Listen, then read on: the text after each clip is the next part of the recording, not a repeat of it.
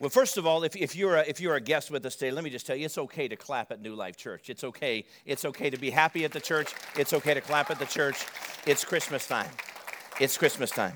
And if this is your first time at church, your first time in a very, very long time, just relax. We're not going to do anything funky or weird. We sang a few songs, played some special music, took an offering so we can send some kids to camp. I'm going to share with you a message from God's Word for a few minutes. Then we're going to close by lighting our candles and singing a Christmas song together. And then, of course, we have a gift we'd like to give to you before you leave in 30 minutes. The message that was shared in the Peanuts characters, the Snoopy characters that used to be on television, that was on ABC or NBC or CBS. And, you know, anybody remember that when you were a kid? And the gospel message, the Christmas story, was actually shared. That's directly out of the Bible. It comes from the book of Luke, chapter 2. Tonight I want to talk to you about the Christmas tree. And we have a Christmas tree here, and you probably have a Christmas tree at your house, or you have a Christmas tree in the home that you're going to gather together. And I want to talk to you a little bit about the Christmas tree. In other words, I want to talk to you for a few minutes about the family tree of Jesus. We all have a family tree. Ancestry.com has become a big thing in the last decade or so, and people have spent a lot of money to try to find out their ancestry, and then they spend more money trying to hide it because I don't know. Anyway, I want to talk to you tonight about the family tree of Jesus, and it's kind of surprising, like our family tree. It's kind of surprising, like our ancestry. There are some branches that you and I are incredibly proud of in our family tree. Can somebody say amen? And then there's the Uncle Eddies in our home, in our family. You know what I'm talking about, yeah? There's that branch or two or three or some of you a dozen, right? That you're just like, I'd rather not mention that. My tree it'd be rather slender if I wasn't to mention those people. But we have those people in our family tree. In Matthew chapter 1, if you've got a Bible, you can look there, a device, you can look there. But I'm going to put the scriptures, the Bible verses up on the screen. But in Matthew chapter 1, we see the family line, the family tree of Jesus. And how many of you know the opening line of a book can be very gripping? Can you say yes? Sure it can. I mean, there's all kinds of famous books that are out there that have famous opening lines, and those opening lines are extremely powerful. A Tale of Two Cities, say it with me, it was the best of times, it was the worst of times. Now, you might not know these others, but The Color Purple is a famous book. You better never tell nobody but God is that's the first line of the whole book. And you're like, what? What do I tell nobody about but God? How about Pride and Prejudice? It is a truth universally acknowledged that a single man in possession of a good fortune must be in want of a wife. That's the first line of that book. The first line of Moby Dick it starts off, the very first line is, call me Ishmael. That's how it starts. It's the first line. So you would think the first line of the greatest selling, the best-selling book of all time in all of human history, the New Testament of the Bible, the very first line in the very first book of the very first chapter of the most famous book that's ever been sold would be something like, call me Jesus. Right? But that's not true. That's not what it says. Do you know what the most famous first line, including, give you a hint, children's books is to start a book off with is what? Put it on the screen. Once upon a time. And you would think that maybe that the Bible would start off in the New Testament, since Jesus is going to come with once upon a time. But the Bible is not written in the once upon a time genre. It's not written so that we can discover once upon a time. Instead, the opening line of the best-selling book of all time by far is this. Matthew chapter 1, verse number 1. This is the genealogy of Jesus, the Messiah, the son of David, the son of Abraham. Gripping. It's a page turner. Can't wait to get into this book. The opening line maybe leaves something, it lacks some luster that we might be used to. It doesn't sound super exciting to us. Oh, but it is. This is our first, my wife's over here with our grandson. My wife and I, it's our first Christmas in our new home. After many years of starting this church, 8 years. We were finally able to move out of a rented home. We were able to purchase a home this last year, and we're so grateful for that. It's a small home. Because it's a small home, we had to get rid of our giant Christmas tree. Now, some of y'all are like a little overboard with your whole real Christmas tree thing, but we're into the fake trees. Anybody know what I'm talking about? And so I didn't know until I went to buy another tree this year that trees had evolved. Somebody should have told me that a long time ago. Because for the last 25, almost 30 years, I've been putting together a tree that you got to get out that slender tube, you know what I'm talking about? And then you got to find the A and the BB and the ABC, and you got to put them in the right little things, and they don't fit in there. You got to bend them, and then you're like, you got to morph it out to make it, you know what I'm talking about, yes? Oh, baby. Bought myself a good tree this year. I went to Home Depot because I said, Keely, I got to get a pre-lit tree. And she's like, honey, do whatever you want to do. So I got to get a pre-lit tree. So I went to look for a pre-lit tree, and I realized our living room is much smaller, so I had to get a slender tree. It's called a slim tree. I didn't even know they had such a thing. It's kind of offensive to me. What? What are you laughing at? So I bought this keto tree. That's great. I bought this slim tree, and here's how it works. It comes in two pieces, and what you do is you take one piece out, and you're holding it up, and you turn it upside down. All the branches fall out, and they lock into place. And I'm like, what just happened? I take the bottom out, turn it upside, bam. Turn them both over, put them together, stick it on the sucker, and I'm done. I got my tree up, and it looks really good. Spirit of jealousy just came over all of you that still have an old tree. So I got this tree, and because it's a smaller tree and it's not a big tree like the big tree we used to have, which we're saving for one of our kids when they have a big house so I can go over and watch them put that sucker together. I love my kids. But really, I'm expecting their husbands to do it. We had to cut down on our ornaments. I mean, we've been married almost 30 years. And so we had to cut down on the number of ornaments because, it would have just been ornaments. It wouldn't have been a tree. We'd seen the branch, so we had to cut down on ornaments. So my wife and I sat down, and we went through, without the children there, without our grown kids. We got 4 daughters and then the 2 sons-in-law and 2 wannabes. And we got... on the front row, I might tell you. Yeah, that's right. Boy, they're working hard, baby. Matt's like, I've been married almost 3 years. I'm on the second row now. Yeah. And Brian, I don't know where Brian's at. He's in the back. Maybe he's not even in the building. I don't know, but he's been married about 8 years. Anyway, stay with me, people. So we had to narrow down our branches, our ornaments for the tree. And so my wife and I were going through all the ornaments, trying to take out the ornaments and that we didn't want to keep and keep the ornaments that we really felt were important to us. And so we had this dialogue about this and zero arguing. We were on the same page. We kept all of the ornaments that maybe, a lot of them are worn. You know what I'm talking about. A lot of them were tarnished or cracked. Some of them were even faded.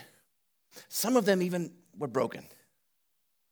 But we kept those ornaments and we hung them on the tree. Why? Because each of those ornaments have connected with it a very powerful story. A story that we can remember. Kind of like what Christmas is all about. It's really about remembering. And I think God is pleased that we remember things about our family, about what we've done and where we've been and where we've come from. I think God is more pleased that we remember the story of his son, Jesus, about where he's been, where he came from, what he did. So this exciting chapter in the first book of the New Testament, in chapter 1 of the book of Matthew, the family tree of Jesus is surprising because to me it seems like Matthew, the author of this, probably should have left some of these names out. I mean, he could have chosen some other names, but he chose some names to put in there that hang on the family tree, on the Christmas tree of Jesus Christ, leading up to the birth of our Savior, the Messiah of the world, and the ornaments that are hanging on that tree are cracked and are broken and are tarnished and are worn and are faded. And those are the names that we read in Matthew chapter 1. And each one of those names has some powerful stories associated with them. Gripping tales of drama and abuse and adultery and moral failure and lying and cheating. These are the people. These are the people that are on the family tree of Jesus Christ. In verse number 2 and 3, we read of a guy named Judah. Judah, how in the world is his name? You know, one of his brothers' names was Joseph. And if you're familiar with the Bible at all, Joseph, remember he wore the coat of many colors? Joseph was not included in the Matthew chapter 1 family tree of Jesus, but his brother Judah was. And you know who Judah was? Judah was the worst kind of adulterer and a wholehearted hypocrite. And yet he's mentioned in the family tree of Jesus. Verse number 5, there's a woman by the name of Rahab. First of all, she's a foreign woman. You see, back in that day, you didn't mention that. That was inappropriate to marry somebody who wasn't in your same culture. It's ridiculous. But it shouldn't have been mentioned. And so Rahab, besides that, she was a professional prostitute. Then there was David that was mentioned. David should have been in there, but then it says in the same verse that mentions David, it mentions, and David's a girl, his woman, who was the wife of the Hittite named Uriah. And it's in there because it reminds us that David, it was a scandal of all scandals. And because there are little ears in the cornfield, we're not getting into the whole story.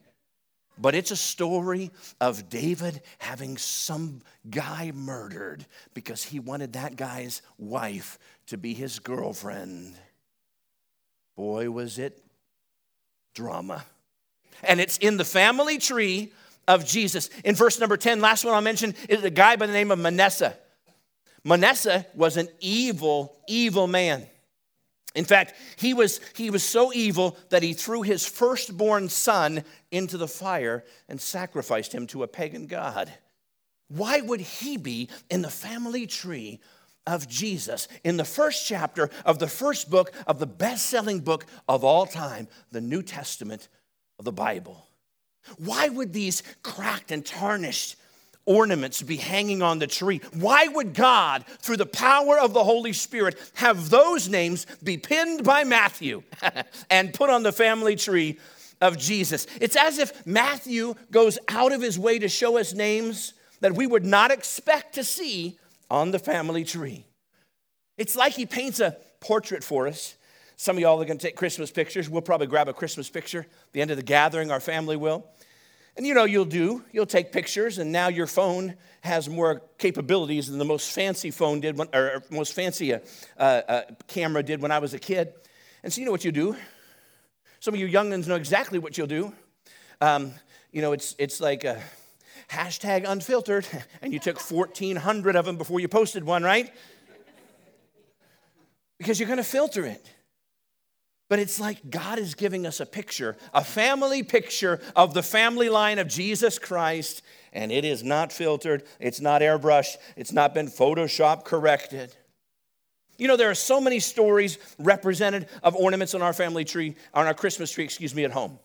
My wife and I found the one that was our first Christmas when we first got married. Very first one. It's pretty ugly.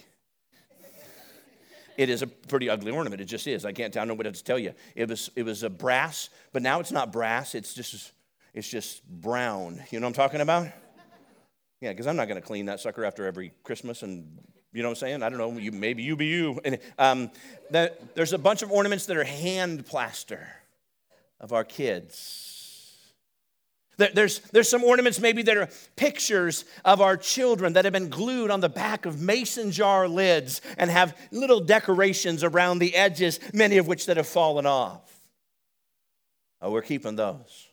You know what I'm talking. There's our baby's first Christmas ornaments that people had given to us. Ultimately, the stories that I put with these ornaments point to one word, and that one word would be love. Everybody say love. Love. Because love always finds a way. I'm a papa. I'm a grandpa. I didn't know what I wanted to be called when my daughter and her husband were going to have their first child, Jadwin, over here. And then, of course, Kyra having Aria, our granddaughter, and then Trinity and Brian are going to have our third grandbaby this at Valentine's time. I didn't know what I wanted to be called. I don't know, Grandpa. But then what happened was,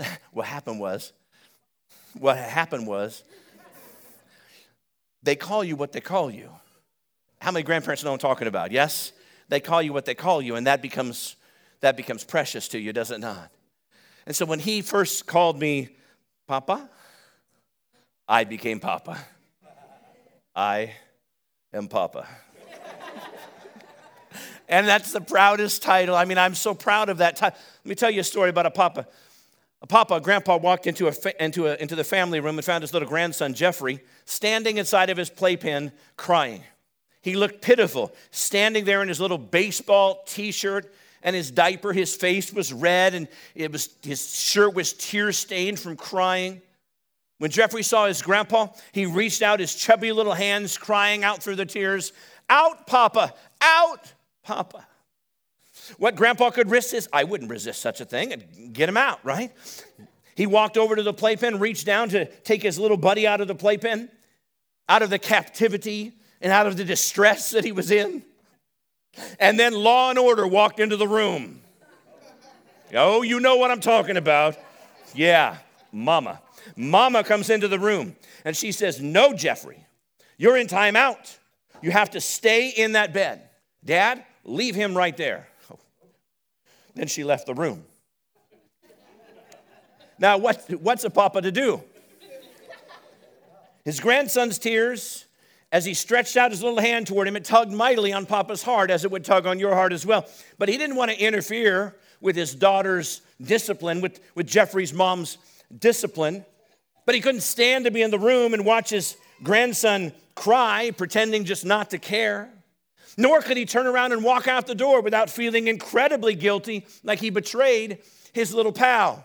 So what's he supposed to do? Then Papa had a revelation. Since he couldn't take Jeffrey out of the crib, he climbed into the crib with little Jeffrey. Come on now.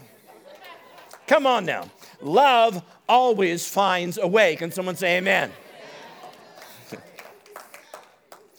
Baby, if you want to know a story about Christmas, I just told it to you.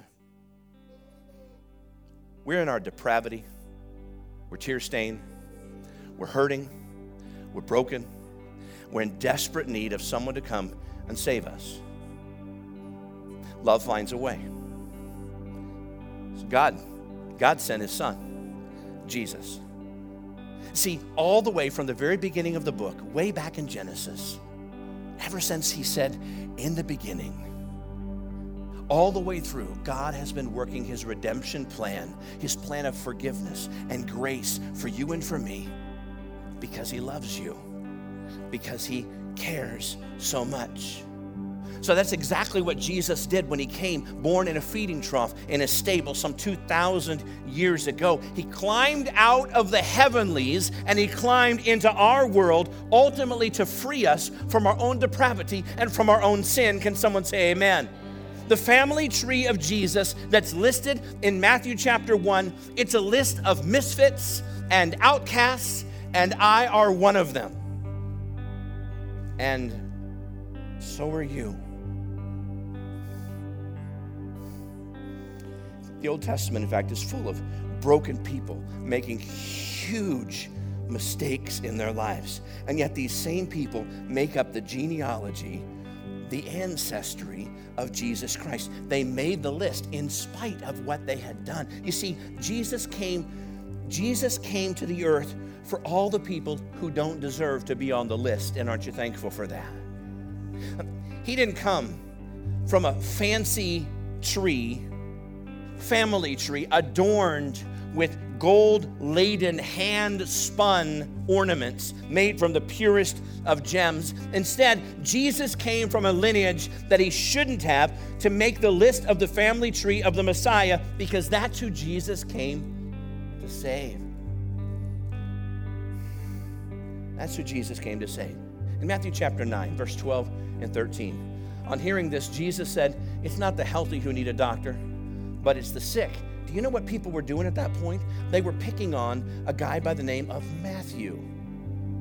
Because Matthew had a job that was a tax collector, and a tax collector was lower than a prostitute in that culture with regard to respect by people that were in there. And they didn't think that Matthew had any right to be a follower of Jesus, a disciple of Jesus. And so they were making fun of Matthew. They were putting him down. How dare you pick him? Why do you hang out with people that are sinners, Jesus? Jesus, why do you hang out with people that are outcasts and misfits, that are contaminated? Why do you do that?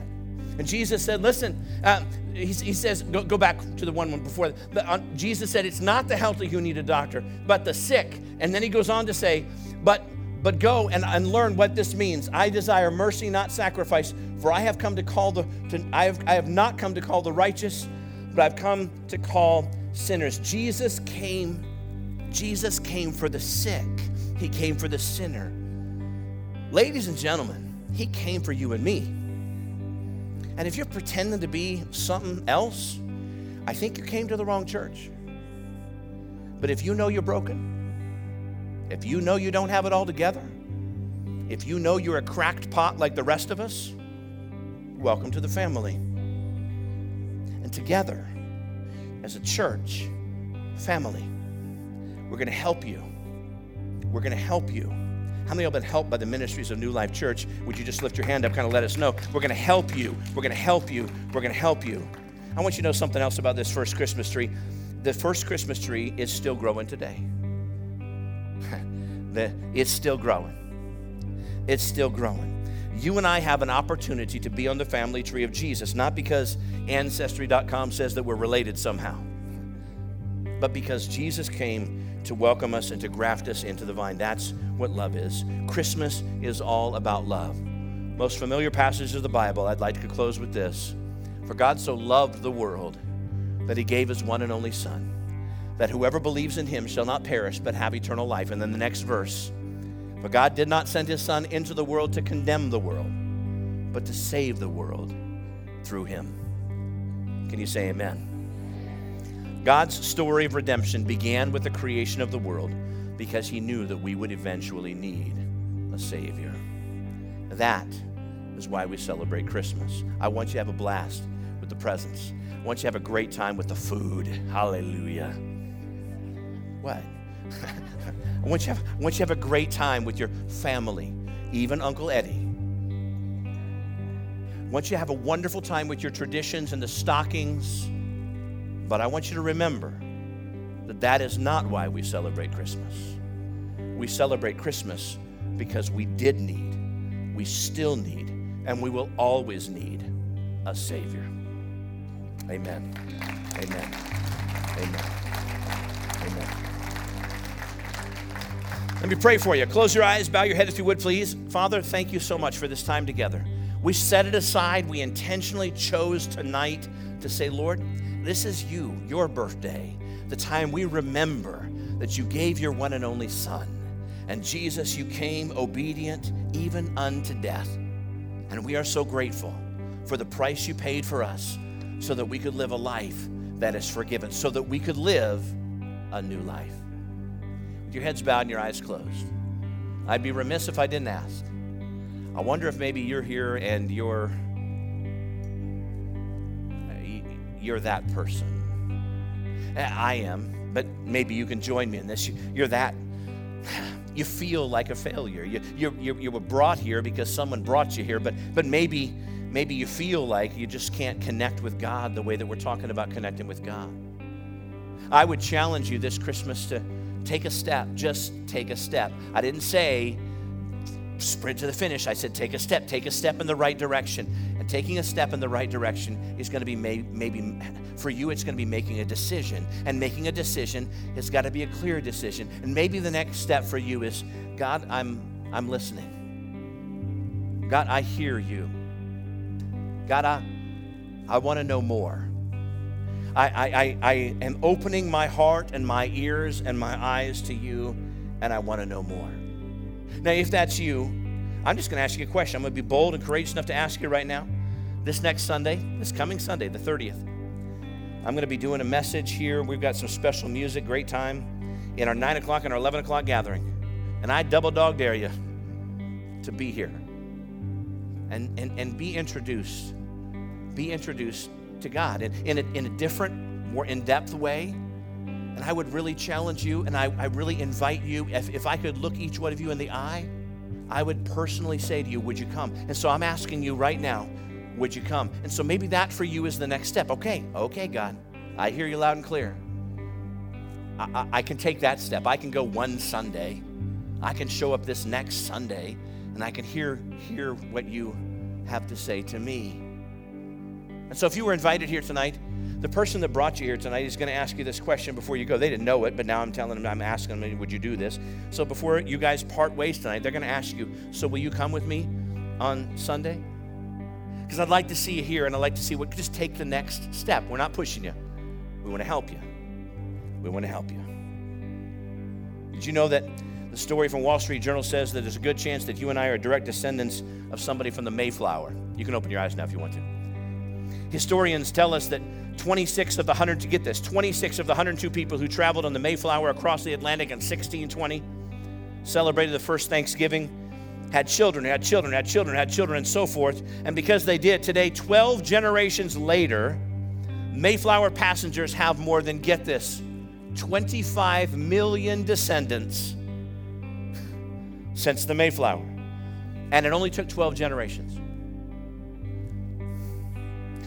Remember the story of Jesus, who became the sacrifice for the world. Our job is to tell the world what a great gift they have received so that this sacrifice doesn't go unnoticed. I think it's imperative that we spread the good news. And so what we're going to do in this little candlelight ceremony as we sing Silent Night, I would like the front row only to light your candle.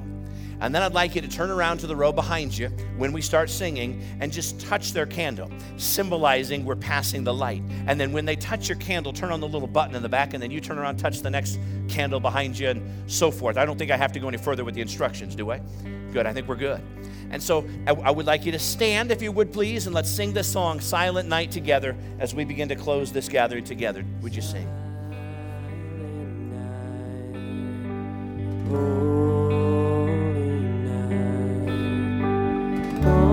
Come on now, I'd like you to sing. Can we sing? Sing like it really is. Celebration. All is right, young virgin mother and child, holy infant, so tender and mild, sleep in heavenly peace, sleep in heavenly peace. Oh,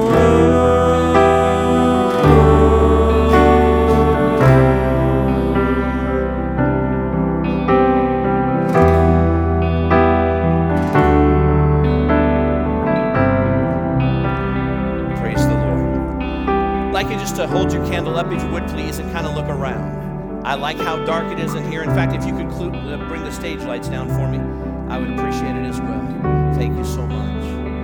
Look at this, just kind of moving back and forth. You know, like you're at a Bon Jovi concert. I'm just kidding. Listen, this is what it's about. It's spread the light. Spread the light. The light of Jesus Christ. Praise God. Before you leave here tonight, each family is going to be given a special gift. The special gift we're going to give you is an ornament that you can place upon your tree. And that ornament has stuffed inside of it. We want to thank Cindy for her help in assembling these. That ornament stuffed inside has a cloth. And that cloth has been prayed over. We pled the blood of Jesus Christ over that. We prayed God's favor over that cloth. The Bible tells us that handkerchiefs and aprons that were touched by God's anointed, Peter and Paul, brought healing to people. It's not magic in the cloth, but it represents the beauty of prayer. And so when you hang that on your tree, know that you have been prayed for. your family has been prayed for. The Bible tells us that when you're prayed for, that those prayers never leave the throne room of God. When your grandmama prayed for you some 40 years ago, that prayer is still hovering before the throne room of God. The prayer that we prayed for you for this night in that ornament is going to be hovering, not just today, not just next Christmas, for the rest of your life, your children's lives, your children's children's lives, and so forth and so on. We prayed for you. Let it remind you that we prayed for you. Then I'm also going to tell you, every child in here gets to go at the lobby out there. We have got, I just felt like we should do this for you. We're going to give you a Funfetti cake mix that you can take home. And your mama, your daddy, your grandmama, your granddaddy, whoever it is, you're going to look at him with your little, cute little eyes, with the tears trickling down your cheek, and say, would you please let me make a birthday cake for Jesus? And you're going to start a new tradition in your home. Because I want you not to just have conversations about God here, but have conversations about God at home. And so when you bake that cake and you light a candle and you sing happy birthday to Jesus, remind your children that it's not about the presents, it's not about the trees, it's not about the lights, it's not about the stockings, it's not about Santa. All that stuff is fine, but it's about celebrating the birth of our Lord and Savior Jesus Christ. Can you give the Lord a hand clap? Praise God. Most importantly, we just want to remind you that you belong here. And we're grateful that you chose to take some time to come join us. May the Lord bless you. May He keep you. May He make His face to shine upon you. May He lift up His countenance upon you. May He give you rest, and may He give you peace. God bless you, New Life Church. From my family to yours, have a very Merry Christmas. Amen. You are dismissed. Have a great time. Praise the Lord.